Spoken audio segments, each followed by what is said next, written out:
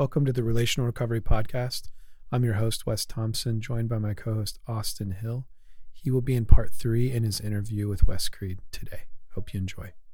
Like you hear alumni talking about our guys in fourth phase, we'll change something in phase 1, and guys in fourth phase are like, oh, that's crap, because now it's different from when I was there. And so it's changed. So if you were to compare but your the change time, is good. Yeah. Why is change good, in your opinion? Because, we're getting better, Change has to happen, right? We all want to be comfortable and sit around, but that never leads to anything good. Yeah. You're either getting worse or you're getting better. Yeah. Yeah. But, we learn through change, like the Refuge has. I always say, from an outside perspective, I think it's a testament to God's hand in the Refuge that in those 20 years, nobody ever accidentally died. No houses burnt down. There's just the crazy, when you look at what it's went through and the changes and the people who are in charge at certain times, it's just it had to be God. There's no way. Yeah, that's awesome. Yeah. Well, good. So you were in Columbus. What was Columbus like when you were in the Refuge? What did it look like? I worked at Thompson's some. So, it's pretty similar to what it is now, just different buildings. I feel like we woke up, we listened to Transformation Radio back then. We went to work, and then we came home and hung out a little bit, ate, slept, and did it again. Yeah. We had stuff that we did at night. I can't remember the different groups and classes that we had, but we, even back then, we did Feed My Sheep. Okay. Some different outreaches and stuff. But I think one big thing for me when I was at the farm and what made a huge difference in, now I'm sober. And, I've kind of surrendered my life to God, but what's next, right? Because I'm still got all this stuff in me that needs fixed and healing. Was I really latched on to, I remember Tom talking at one of the encounters and just saying, you guys just need to find somebody and tell them all your crap. Yeah. Find your mentor. Well, not even that, just kind of getting out all those years of secret sin, dark stuff, the stuff that beats you up in your head, you know what I mean? And I did. I made it my goal actually when I was at the farm. I did that for a month. I just told people everything I ever did bad. And that was a big part of my healing. Yeah. For sure. Because now I felt there was no there are no secrets. There's no dark place for the enemy to beat me up in my head or for me to beat myself up. It was all out there. Yeah, someone fully knew you. Yes. That's awesome. Yeah. Very cool. So how did your time at the Refuge end? When I got arrested by sheriffs. Okay. At an orientation. Okay. So you're later on in the ministry. Yeah. So we had a coffee shop back then. I managed that for a couple months in my third phase, along with other guys. We kind of rotated that. I wasn't the manager the whole time, but I worked there for a couple months. I managed it for a little bit, and that was a cool experience. And then I had actually got MRSA while I was staying at the Burrell House. And when I was on the men, after I got better, I forget how it happened, but I went to help with orientation that week, and I ended up getting arrested for something that I had done before I came in. And it was probably the best thing that ever happened to me. So I didn't actually complete. Okay. I was 10 months in, so I think I had 3 months left. Okay. I was in prison for 2 years. Wow.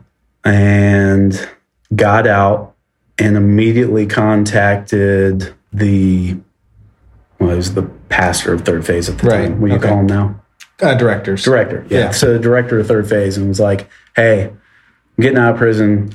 I don't have anybody good in my life except for my sister. I need to whatever I can do to come back around. At the time, they thought it really wasn't wise for me to come back through the ministry because I didn't relapse, and I really focused on my relationship with God and personal development while I was in prison. Yeah. So I just knew that I wasn't going to be in a good spot, even 3 years sober. Right. If I was just out there on my own, and I wanted to get back to the refuge. So you realized you needed to be connected. Yeah. Another part of that is my grandma had died, had left me a little bit of money, nothing crazy, but I have money in the bank. So that scared the crap out of me. Okay. And also, Tom had started talking about this vision for basically 614, Isaiah's. Yeah, Isaiah 61:4. Yeah. And about like guys buying houses in the bottoms and like renting them to other guys. Yeah. I was like, that's cool.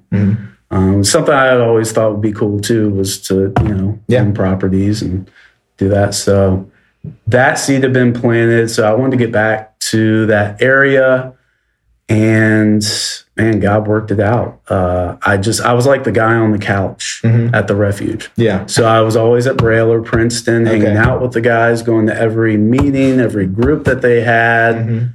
And they would just be like, why are you here? But that's all I knew. And I just knew that's where I was supposed to be. Okay. So how long? So did you buy a house in Franklinton at that point? No, I was also connected with, at the time, there was a little church next to Jericho's called Resurrection Outreach. Yeah, okay. And Tom had actually helped put them in that building. Okay. So they had connections to the refuge. Sure. And that's where I was going. I had family that was going there. Okay. So I was there every Wednesday night and Sunday, and that was big. That was huge for my spiritual and personal development. Consistently. It's a very hands-on like ministry. And, yeah. So they had found the guy that owned that building also owned a couple properties over on Yale. Okay. And was willing to rent to me. Okay. So that's where I went. I stayed in a hotel for like 2 weeks out of prison, and then I started renting from Mitch. And I told him I wanted to buy the duplex next door. Okay. And he was like, oh, yeah, I'll sell it to you. But he wanted a lot more than I thought it was worth at the time. And eventually, it felt like God, because eventually, after a string of bad tenants, he was just like, Wes, I'll sell you this place for, whatever the amount that you thought was appropriate. Less than what I thought was appropriate. Oh, that's awesome. And scared the crap out of me, but it was all the money I had in my savings account, and I bought it. And then it sat empty for 2 years because I didn't know what the heck to do with it. Yeah, so you were living next to you. Yeah, because I didn't want to move out of that place because he told me he'd sell it to me also, but I didn't have the money or the credit to buy it at the time. So I was like, I'll just keep renting this place. And I always had a roommate, a guy that I graduated, so I had some really awesome accountability built in with that. I was kind of doing 614. Before it was 614. Yeah. That's awesome. So where were you working? I worked when I first got out of prison, I worked at Thompson's for that whole summer. And then I started painting with my cousin. And then I started painting for W.F. Bolin, got into the Painters Union. Yeah. So then you started painting. Yes. All right. So at this point, if I'm doing my math right, this is like 2013, 14? 14. Okay, 14. So when what's happened from then to now? Like where are you now? So 2016, I met the woman who would become my wife. We started dating pretty quickly. Figured I was going to get serious. And I was like, man, if I want to like propose, I need to figure out what I'm doing with this house. And so that had a way of accelerating things. And we ended up getting engaged. Best thing that ever happened to me.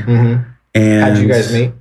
We met at Refuge Church. Really? Yeah. So before it was Veritas West, you met at Refuge Church. Yeah. Well, I saw her at Refuge Church. Yeah. We knew of each other through that circle. That's awesome. It's another good reason to go to church. That is a good reason. It's great reason. Undefeated as the best place to find a wife. Yes. Very true. I think that's the best. That's good. This shouldn't be the motivation, but it's helpful. It is. It's helpful. Yeah, that's good.